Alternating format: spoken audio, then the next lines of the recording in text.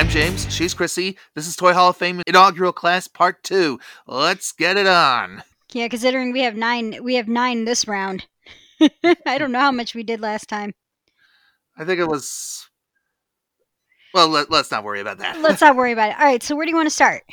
Let's start with the Radio Flyer wagon. Ooh. Oh, Radio Flyer. It's a pretty simple concept, the wagon. I mean, there have been wagons since there's been the need to transport goods. Mm-hmm.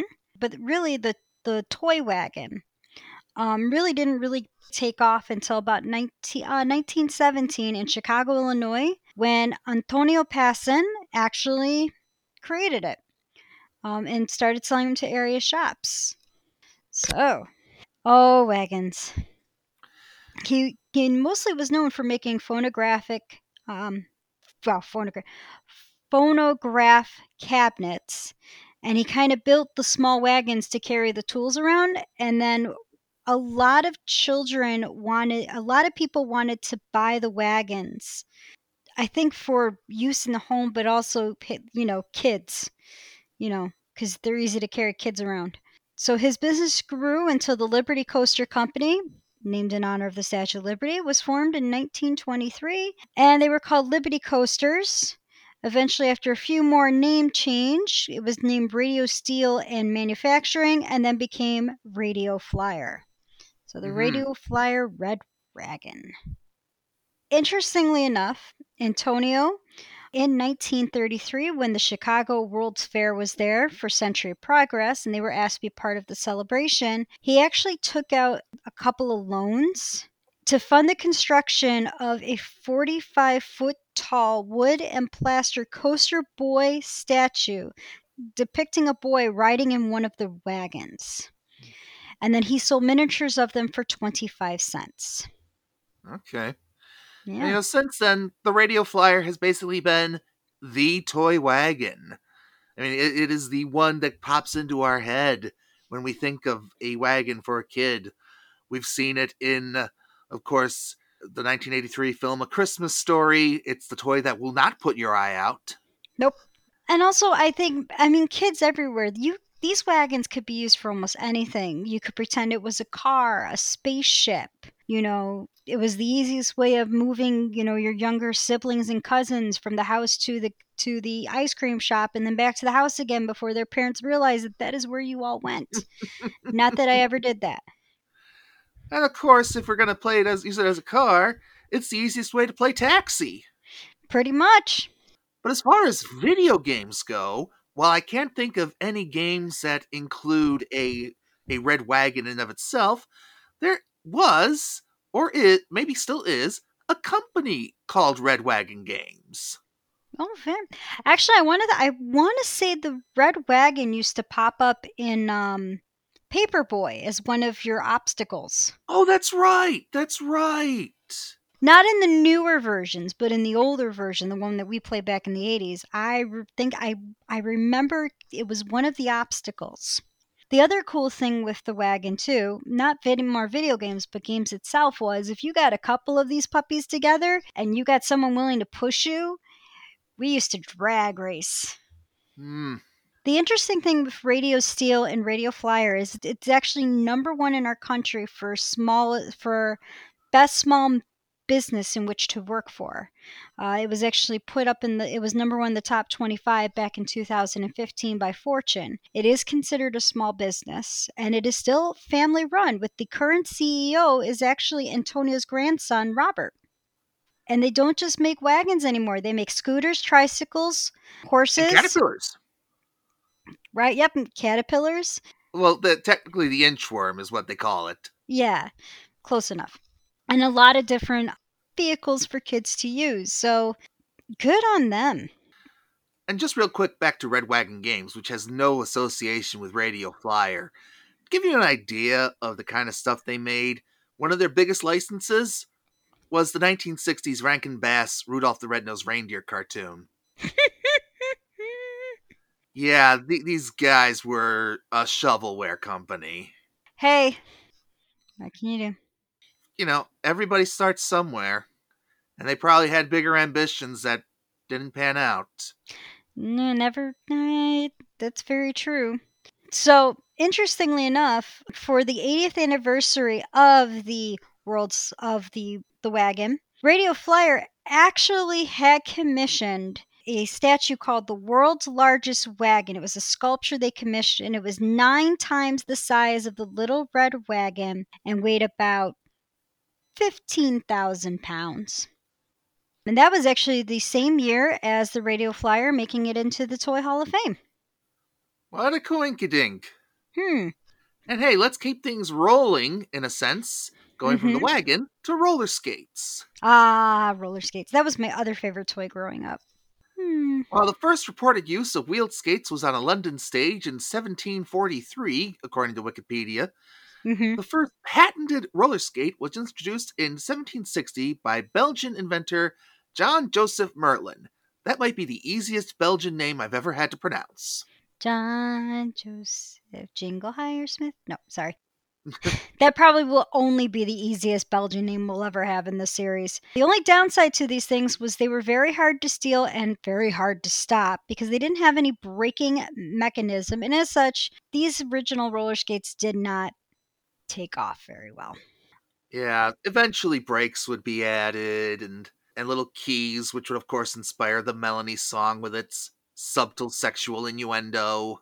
Now, do you know what actually led to the roller skate actually taking off was? Do tell. There was actually an opera called Les Prophètes back in the 1840s, and they actually used the roller skates to simulate ice skating on a frozen pond on the stage. It had such an impact on the audience that roller skating actually started to become a hobby. Okay. It also led to, as ice skaters began to develop the art of figure skating, roller skaters actually were able to do a very similar thing. And then in 1863, now remember at this time, I don't think you realize this, James, because we don't really see it. So the quad style of roller skate with literally 2 in the front, 2 in the back, that actually didn't get really developed until 1863. The original roller skates were in a line. Okay. Like rollerblades. Yeah. So rollerblades weren't quite as novel as we thought they were back in the 90s. Nope. They just went out of style because it was found that with the quad development, it was a more stable skate. And literally, they were finding they were easier to steer and easier to stop. So this was actually, and that was actually created by James Pimpleton in Massachusetts. The Pimpleton design is what you now know of as roller skates today. And it's been the basis for a variety of sports and games. Of course, speed skating, basic racing, inline figure skating, and of course, it's been used in roller hockey, jam skating, and roller derby. Yep. And actually, roller hockey became such a popular game that it actually made an appearance in the Olympics in 1992. That makes sense. Our convention has a connection to roller derby, actually, with the Rock City Rollers, I think they are? Yeah, let me look it up. But we do have a roller derby team here in Rochester. I actually had a friend who was their coach and was their trainer. Rochester Roller Derby, because there's a couple of different ones up here. So Rochester Roller Derby is actually the name of the crew up here. They are actually established in 2008, and they're Rochester, New York's first flat track roller derby league. They're part of the Flat Track League. I don't think I can't find the name. So Bob, there's a couple of them. There's a junior roller derby. There's a men's roller derby. I think it's just called Rock City Roller Derby. I don't know what the name of the teams are. Well, whatever the case, they're part of the FC3 family, so Rock stars. So there kudos we go. to them. So yeah, and if anyone ever gets a chance to go see a roller derby event, go see a roller derby event. It's a lot of fun, actually. And of course, roller skates are a common video game power-up. If in a realistic, modern setting game, you're looking for an item to represent a speed boost, roller skates. Mm-hmm.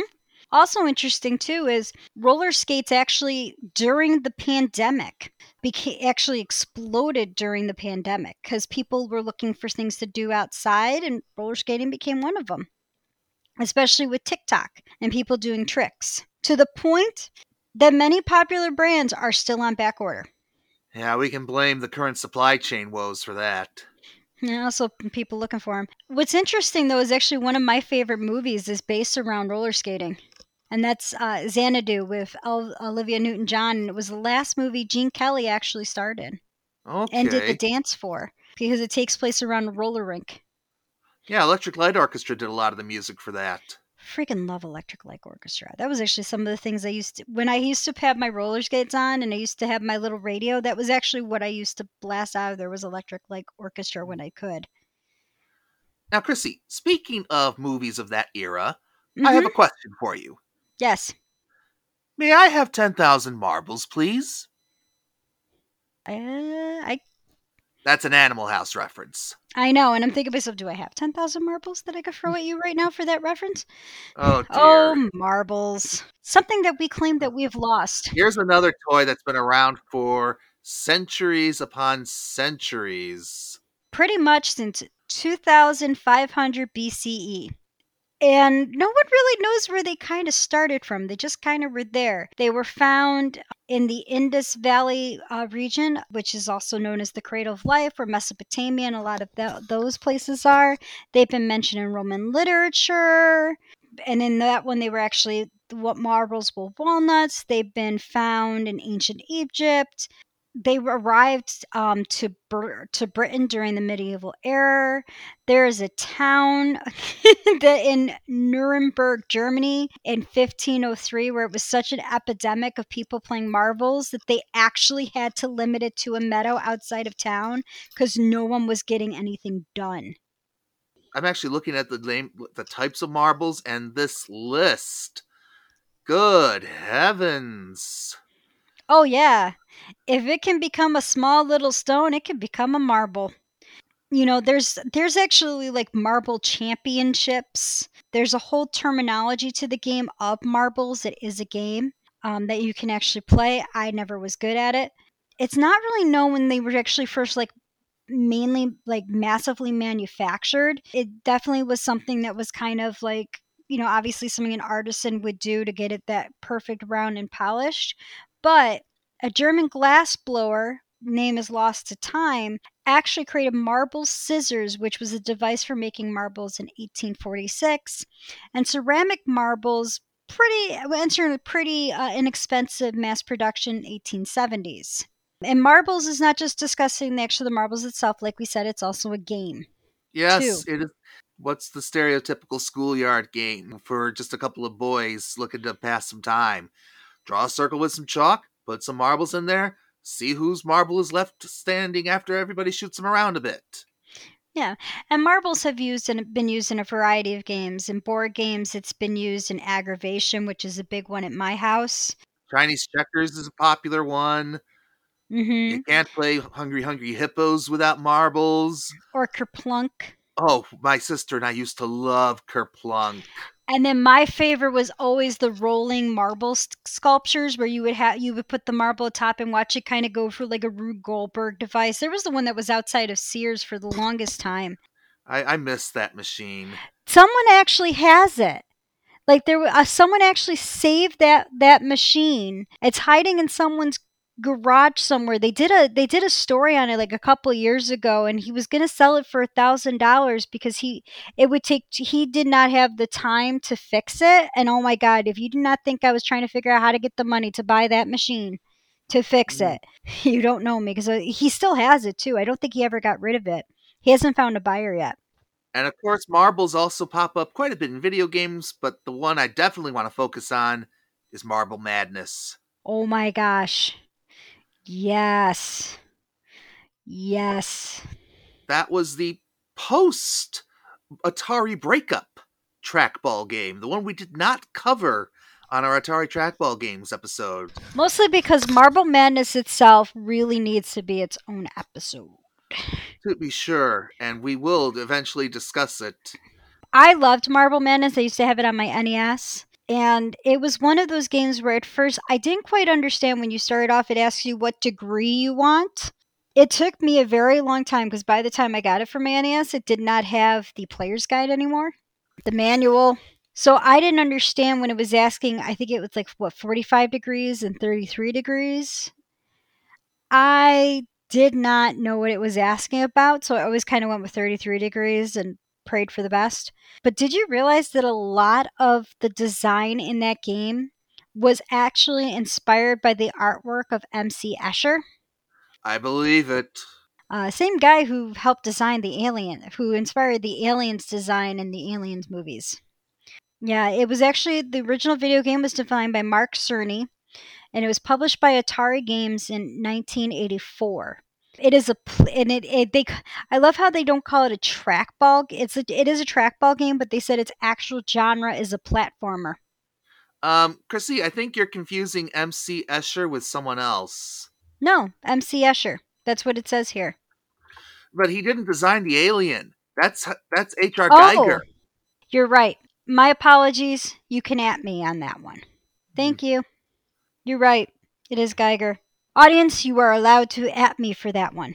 Okay. I deserve that. It's all right. If I had $1 for every mistake I've made on this podcast, I could order you a sheet pizza with triple pepperoni. I already fell in love with the double pepperoni. So yeah, I mean, I have to say this much for Marble Madness. Like, it's actually a really good game to teach physics with. Okay, yes. I yes. found a way to bring education into this one, just because a lot of that game is based off of physics. I mean, just kind of looking at some of the design that they did, I'm like, wow, a lot of this is actual like physics. Like, you have to have an understanding of some physics to actually really do really good in this game. Although this game here, go ahead. And speaking, you finished your last point. I was going to say, this game also had its own spin-off, and that was called Hamster Ball. Do you think that inspired Super Monkey Ball? Possibly. That requires more searching. The other game that was fun with this too was around the time that I used to play with Snake, Rattle, and Roll. Ah, yes, that's one of Rare's passion projects. I love that game. Now, hey, speaking of games that require some understanding of physics, let's talk about the Frisbee next. Oh my god, I love the Frisbee. I love Frisbee. Now, we should emphasize that we're not necessarily just talking about the copyrighted Frisbee of the Wham-O Toy Company, but just generally flying discs as a whole. But there's kind of a Kleenex and Band-Aid effect going on with the flying disc and the Frisbee, in that people will pick up any generic flying disc from whatever C or D grade toy company and they'll say, hey, it's a Frisbee! Frisbee has just kind of become iconic. You know, it's the real name for this toy is called the flying disc or a disc. I used to, oh my god, I love Frisbee. I can yeet that sucker so far, even now. To the point, even Oscar, when he was alive, would be like, yeah, I'm not going for that. You're on your own. Of course, also Oscar would do that with any toy you threw, where he would just like, yeah, and you're going to go get it now? Because I'm going to go sleep. Oh, I miss my little Polter pup. But interestingly enough, the Frisbee also kind of gave way to something else. It was actually the flying Frisbee, the flying disc, did help give UFOs their name. Oh. Flying saucers. Yeah, I'm sorry. I had to go there, as that was kind of part of me. So, Walter Frederick Morris and his wife Lucille were having fun tossing a popcorn can lid after a Thanksgiving Day dinner in 1937. And they realized that there was actually a market for this when they were offered 25 cents for a cake pan that they were tossing back and forth on a beach near Los Angeles. So they kind of were making their own fun. And then someone offered to pay them for what they were using because it looked so much fun. So they kind of got the wheels turning in their heads. Morrison actually said back in 2007 that you could buy a cake pan for 5 cents, and if people on the beach were willing to pay a quarter for it, well, there's a business. Mm-hmm. So they continued their business until World War II. And then that's when Morrison had to serve in the Air Force, and he was taken prisoner. obviously that was not the end of the Frisbee, because he actually, once he got out, he improved on the Frisbee. And he called it Whirl Away, which was named after a famous racehorse. Okay. And they just kind of started producing it and producing it. And then when flying saucers came around, like the UFOs, that's when they changed the name from kind of, the whirl away to the flying saucer. And it kind of took off from there. I'm not sure when Whammo bought it. Oh, Whammo bought it in 1957 and gave the name Frisbee. Since its popularization, there's been a variety of games you can play with Frisbees. How many of us played Ultimate Frisbee in gym class growing up? Oh, yeah. There's disc golf that you can actually play down in Henrietta. They have a disc in one of the Henrietta parks. They have a disc golf course. We should do that sometime. That would be fun. We could never we would always play Frisbee football, but none of us could ever really figure out Frisbee football because we would sit there and play it, and it was like, okay, you're playing it like football, and then we all would be like, yeah, and that's Ultimate Frisbee, but we were just like, okay, so who's on what team? Because we can't do shirts and skins because there's some girls out here. Naturally. And speaking of games played with a Frisbee, the game of Guts was invented by the Healy brothers in the 1950s and developed at the International Frisbee Tournament in Eagle Harbor, Michigan. It's played with 2 teams of 1 to 5 team members standing in parallel lines facing each other across the court and throwing flying discs at members of the opposing team. And when I saw this, my first thought was the aggro crag. Oh my god, yes. Another thing, and this was actually something when I first had Oscar, I was looking into doing with him because he just loved to run. Mm-hmm. Catch, not so much, but he loved to run, and that was disc dog, which is when you throw a frisbee and the dog catches it. And there's actually a specialized frisbee for that so it doesn't hurt the dog when they catch it. And I will say this much, in ways of video games, maybe not so much the frisbee, but some form of disc being thrown has been used a few times in video games as weapons. Yeah, like in Tron. Mm-hmm. And a more sports-oriented Frisbee experience actually ties into this day in gaming history for today. Ooh. So you got to look forward to that one. And we'll do it right now, actually, since we're on the subject. Okay. In 1994, Data East Corporation released on the Neo Geo platform Windjammers, which is a game that has actually picked up in popularity in recent years to the point that a sequel was just finally commissioned. Interesting. Yep, and I've got that sequel on order for my Nintendo Switch from Limited Run Games. Unfortunately, the pre-order window for that is closed, but hey, you can still get it as a digital download. I'll just go and play with it on your device. Oh, true. Sure. So that's kind of cool. And I think Frisbee is also in the Wii Sports, the resort one, I think. Yep. Is one of the things to play. Hopefully it'll come back in the new Switch Sports title that was just announced in the Direct. Oh, yeah. Because they announced they're going to be supporting that post-launch. Golf isn't included in the initial lineup for that one, but it will be downloadable later this year for free. I'm looking forward to that and seeing what they have in that one. Me too. All right, where to next, Kimosabi? Actually, I've picked the last few, so why don't you pick the next one? Well, let's start with a couple of older toys for some of our older members of the audience. Let's talk about Tinker Toys. Now there's a classic building toy that also was in the Christmas Story movie. Yes. In fact, these are one of the oldest building toys that aren't just a basic plain old wooden block. Mm-hmm. They were designed in 1914 by Charles H. Pajot, who formed the Tinker Toy Company in Evanston, Illinois, specifically to manufacture them. So he knew what he was doing right out the gate. Yeah, he was a stonemason. He designed the toy after seeing children play with sticks and empty spools of thread. Like I said, kids can play with anything. So he partnered with Robert Patet and Gordon Tinker, dun dun dun, to market the toy that would allow inspired children to use their imagination. It didn't quite take off, because you could get sticks and spools of thread for cheap. But eventually, over 1 million were sold. Here's a neat bit of trivia we just found out about. That tube design, the canister we associate Tinker Toys with, that was initially designed to reduce mailing costs for mail orders. Interesting. Cool. Tinker And Toys also was like the first Legos, if you think about it. yeah, and of course more about Legos in a bit. Another funny thing, Tinker Toys the copyright used to be held by Hasbro, but the rights have since transferred to the company Basic Fun. Hasbro's got to be kicking themselves for that one. Maybe a So, little bit. just a tiny bit. What's interesting with with this is actually based off of the idea of the Pythagorean theorem, which is the progressive right triangle.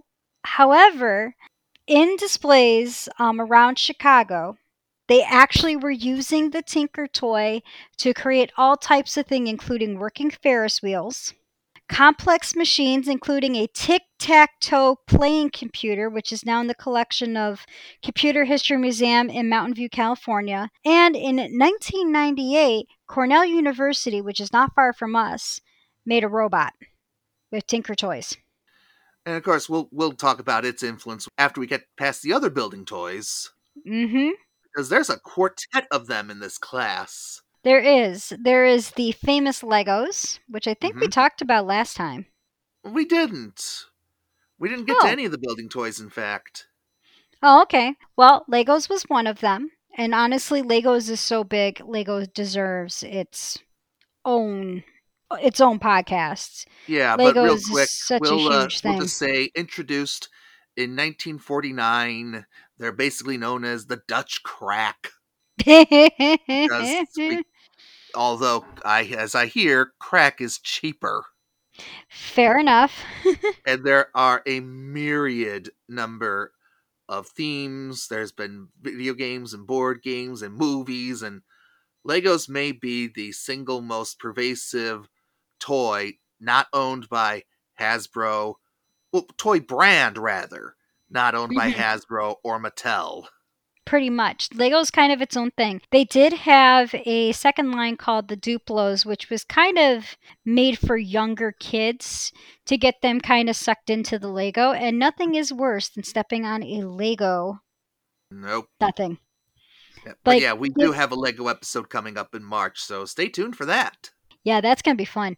So, in addition to Lego, now this was interesting because I used to have friends who would tell me, well, Lego is for the architect, but Actor Set was for the engineers. Oh, yes.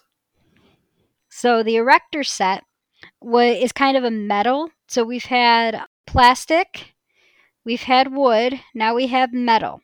And it was originally patented by Alfred Carlton Gilbert and was first sold by his company, Misto Manufacturing Company, out of New Haven, Connecticut in 1913.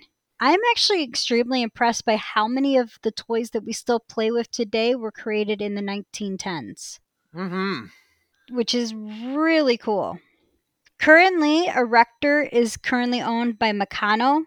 The brand existed kind of under its own umbrella of the AC Gilbert Company until 2000 when they actually bought it, when Meccano actually bought it. So the Wikipedia mostly covers that classical era when it was owned by the AC Gilbert Company.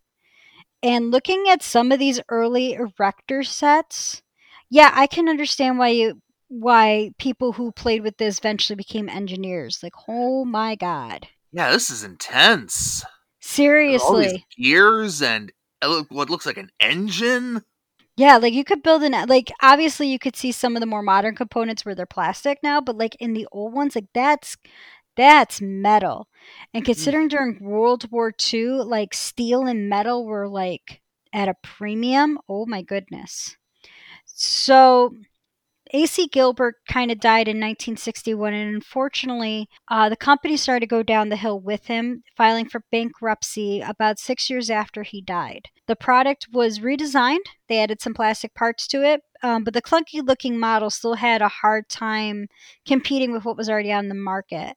Eventually, it got redesigned again and was kind of made more kind of streamlined and a little bit slicker, and that kind of brought it back into the forefront. Interestingly enough, A.C. Gilbert's life was turned into a movie Yep, The Man Who Saved Christmas. because he actually appealed to the Council of National Defense to reject a proposal to ban toys in favor of making war-related material back in World War One. So he kind of fought to allow toys to still be made. Now, erector sets have also been used for real life prototypes of things that would be done in real life. There's two I want to focus on. Hmm. In 1949, an erector set was used to build the precursor to the modern artificial heart by William Sewell and Dr. William Glenn of the Yale School of Medicine. Ooh. And in the late 1990s, this one's for Dan and everyone else who's a big Disney fanatic. Engineer Mark Sumner used Erector to create a working model for Soarin', the attraction at Disney's California Adventure in Anaheim and at Walt Disney World's Epcot in Orlando, Florida. Yeah. And Soarin's a And great ride. oh my god, I haven't been on that one yet. I actually have not been to Disney in Anaheim, California. I've been to Florida. I have not been to Anaheim, and I do kind of want to go to Anaheim to check it out. If you could work out the way to go, I will gladly help split the cost with you. I Oh, love the Anaheim Park. you would have to take me on a tour of that because that would Yeah. I would have to I would be like, okay, where do we go first? Like I love Epcot. As a child, I liked MGM Grand in Florida, and then I fell in love with Epcot as an adult just because it was so many different countries and cultures to see. And but I've heard so many good things about Disney in California, and I'd really love to go there Of course, the last at time some I point. was there, the new movie was Princess and the Frog, so that's been a bit. That's not a bad movie though. Oh, it's a great movie. Eee. All right, so let's That leaves see. us with the Lincoln Logs for the building toys. Lincoln Logs. Oh my goodness, it took me forever to figure out how to do Lincoln Logs. And I'm being dead honest. It Hmm. took a while. Could you Yeah. on it can you tell that I am not I am not mechanically inclined in any way. But here's something interesting. So this was actually made 1916 by John Lloyd Wright, who was the second son of Frank Lloyd Wright. So kind of very, very interesting. And there's some of his buildings actually around the area up here too. So kind of a pretty famous creator of all of these. Like, I mean, people know who Lloyd Wright is. I Mm-hmm. hope. Either that or I just dated myself. I don't know. These are the most basic building toy of the bunch that we've been talking about. There's no pegs, there's no holes, there's no clicking things together too much. It's just custom designed logs with little slots in them to make them interlock. Yeah. Originally, the original Lincoln Logs were made of real wood. In the 1970s, they kind of tried to revert over to plastic. Pretty sure that there was probably a small outcry, and they went back to wood. And honestly, making them out of wood is more sustainable than making them out of plastic as it is. Indeed. The other thing with Lincoln Logs is it did come with directions, hence why I really sucked at them, apparently. So, because they taught you how to make Uncle Tom's Cabin. There's a reference that has not aged well. Nope. Thank God it is no longer in there. But you can make Abraham Lincoln's Cabin. True that. But what's interesting though is the mold for the toy was based on an architecture of the Imperial Hotel in Tokyo, which was actually designed by Franklin Lloyd Wright. The foundation was designed with interlocking log beams, which made the structure earthquake proof. It's actually one of the few remaining buildings to stand after the 1923 Great Kanto earthquake, which completely crumbled Tokyo. So it was one of the few buildings that remained standing. So he actually, when he came back, he organized the Red Square Toy Company under his father's famous symbol. And he kind of started marketing toy in 1918. He was issued U.S. patent. Yeah, that's too big of a number. On August 31st of 1920 for the cabin toy construction. He eventually changed the name of the company to L.J. Wright Manufacturing.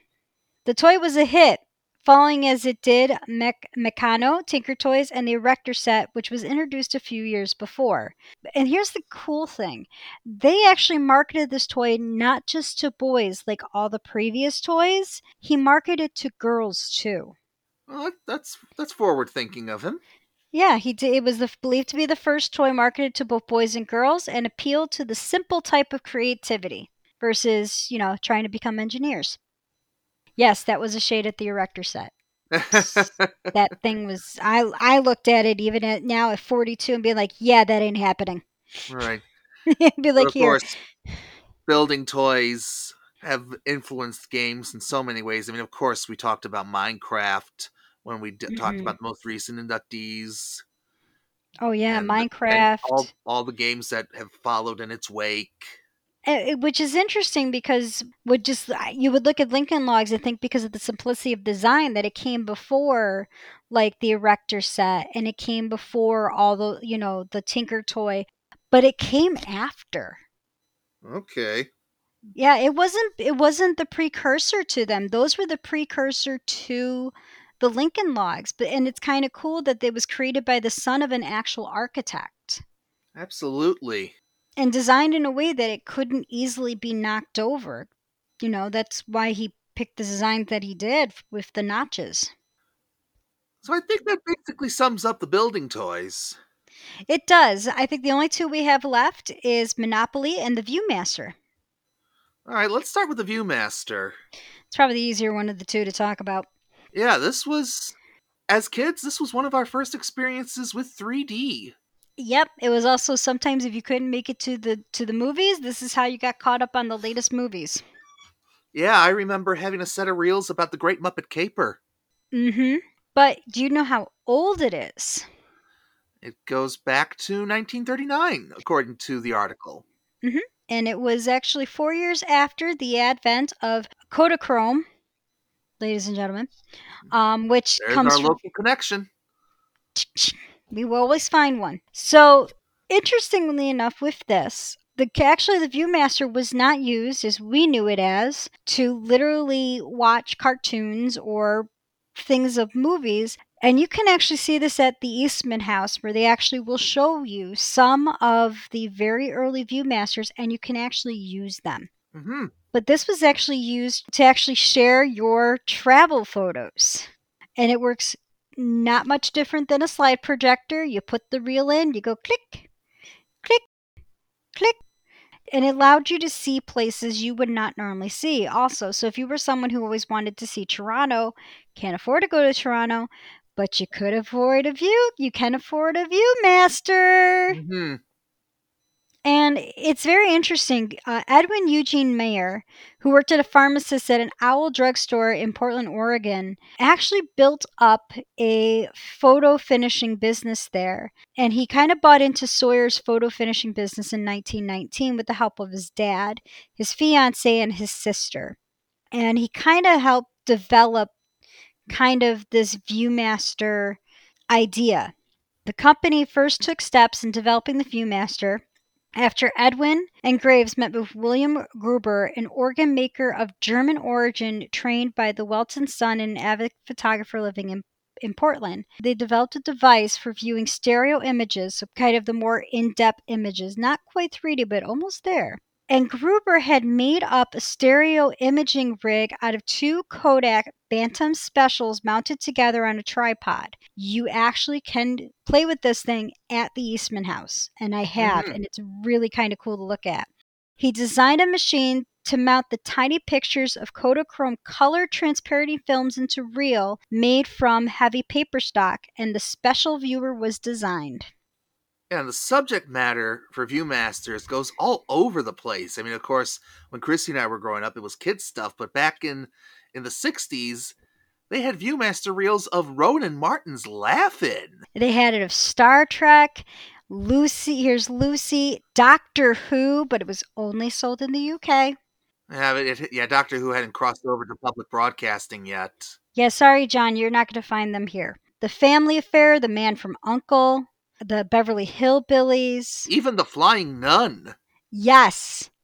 Oh my God, so many things were on the Viewmaster. And then there was the Talking Viewmaster, which included audio technology with the reels. So you could sit there, you can click, and it would actually talk. There was actually, like, I guess there was like something coded in it. So it would say whatever, like it would talk to you.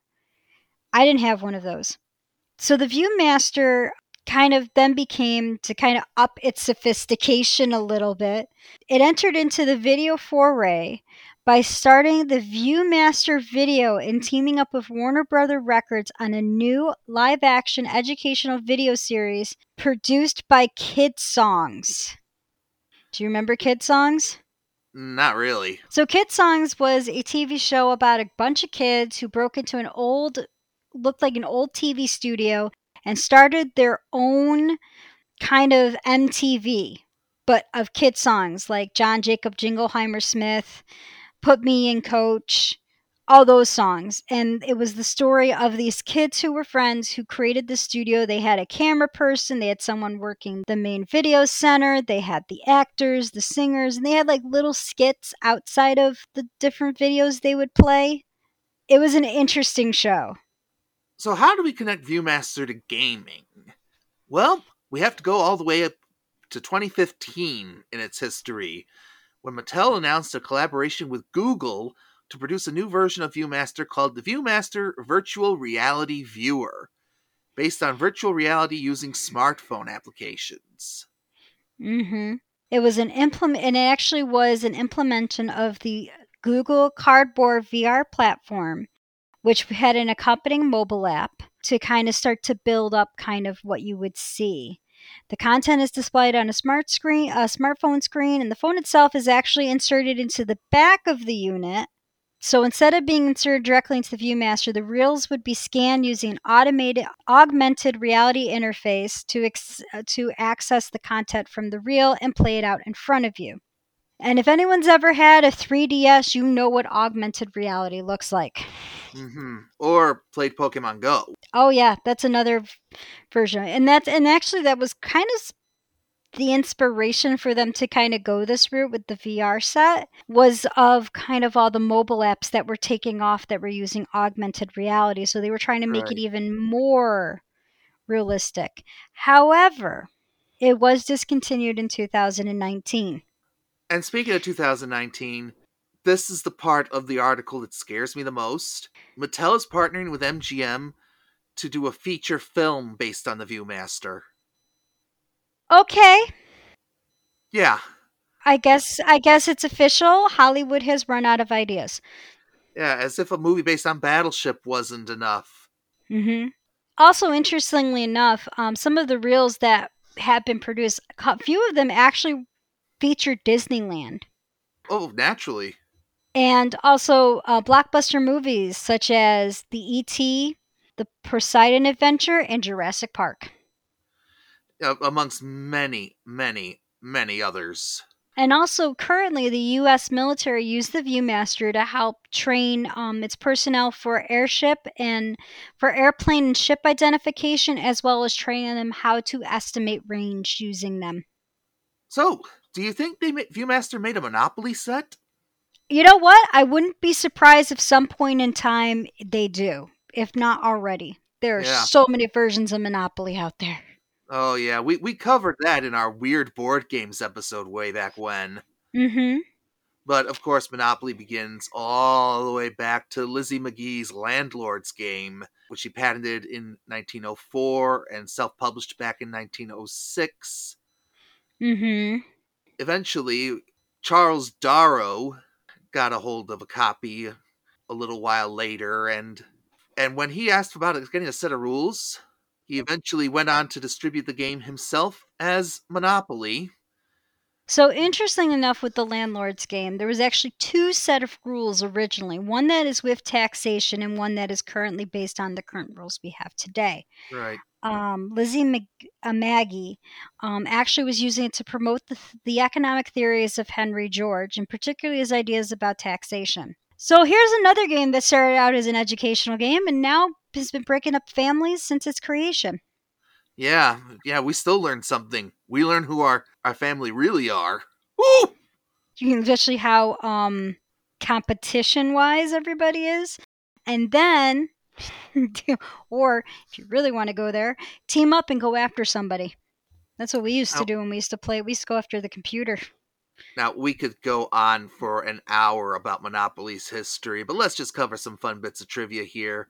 For starters, the trademarks for Monopoly may be held by Hasbro, who picked up all the Parker Brothers stuff. Mm-hmm. But Monopoly's rules itself are now basically public domain, which accounts for half of all those weird versions, Kind of can't stop it. like Once again, Rochesteropoly. I swear, someday I we should have make an that. FC3 Monopoly. You know what? There's actually a website that will actually help you do that. Yes. So, I mean, there are so many different versions, but interestingly enough, Hasbro doesn't have the license for Monopoly anymore. Really?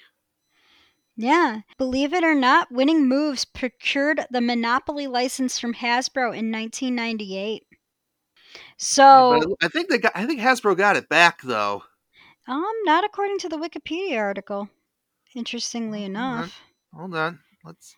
They probably have, but they haven't updated the article then. Oh, hold on. I see Winning Moves games. Okay, they're a license. Winning Moves is a licensee in association with Hasbro. Okay, that makes sense.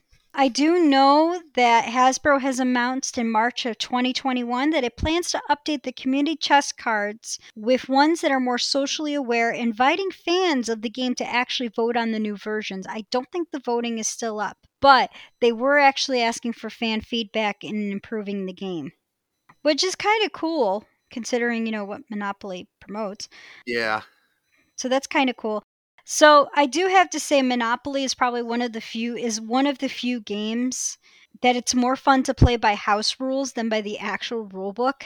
Yeah, definitely. Uno's the other one.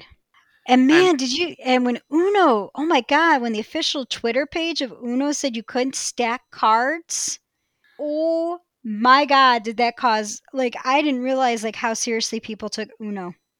Oh, to be sure. And of course, there's been myriad video game adaptations of Monopoly. I think one of my favorites was on the Xbox 360. Oh, that was the one we used to play, and we used to take on the computer and kick the computer's butt. Yeah. Nothing was more fun than when we would sit there and we'd all pretty much pile our money together just to beat the computer. Because I swear to God, that computer freaking cheated. And to this day, I still cannot find a copy of Edna Krabappoli. Yeah, good luck with that. Yeah. Thank you, Simpsons, for that little one-off joke. You know, the sad thing is, I'm pretty sure someone did make it. Maybe. And I'm sure it's on eBay. And no, I'm not looking on eBay for that. No, let's not go down that rabbit hole. Listen, I already have the FBI looking at me just because I was looking up poisons the other day to how to kill Chris. Yeah, tell us more about that, Chrissy. Or are we able to yet? I don't think we're able to yet. Don't worry, I will explain that one at some point. Okay. But I think that wraps up the class of 98 to 99. Yep, that is the class of 1998 to 1999 of this Toy Hall of Fame.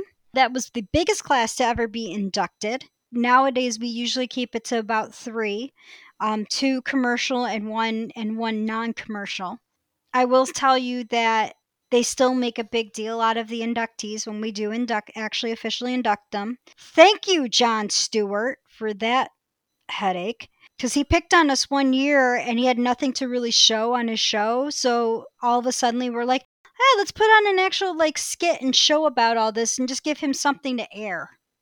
And we've been doing it ever since. But he hasn't talked about us since then. I think we should return to the subject in April. And do the tooth class of 99 and 2000? Yeah. I like that plan. Yeah, there's a lot of toys in there where you kind of sit there and you're like, huh? That I forgot about that. It's a very, and if anyone happens to come up to Rochester for whatever reason, go check out Strong. It's a lot of fun. Yes. Or even check out the Eastman House and learn about the beginnings of Kodak. George Eastman was a very interesting guy, to say the least. And there's a lot of cool stuff there. So that's all the fun stuff you could do here in Rochester. And on that note, we should probably call it a day. For Christy Harding, I'm James Irish. Thanks for listening to Gaming Street Regulars. And as always, game on. Night, everyone!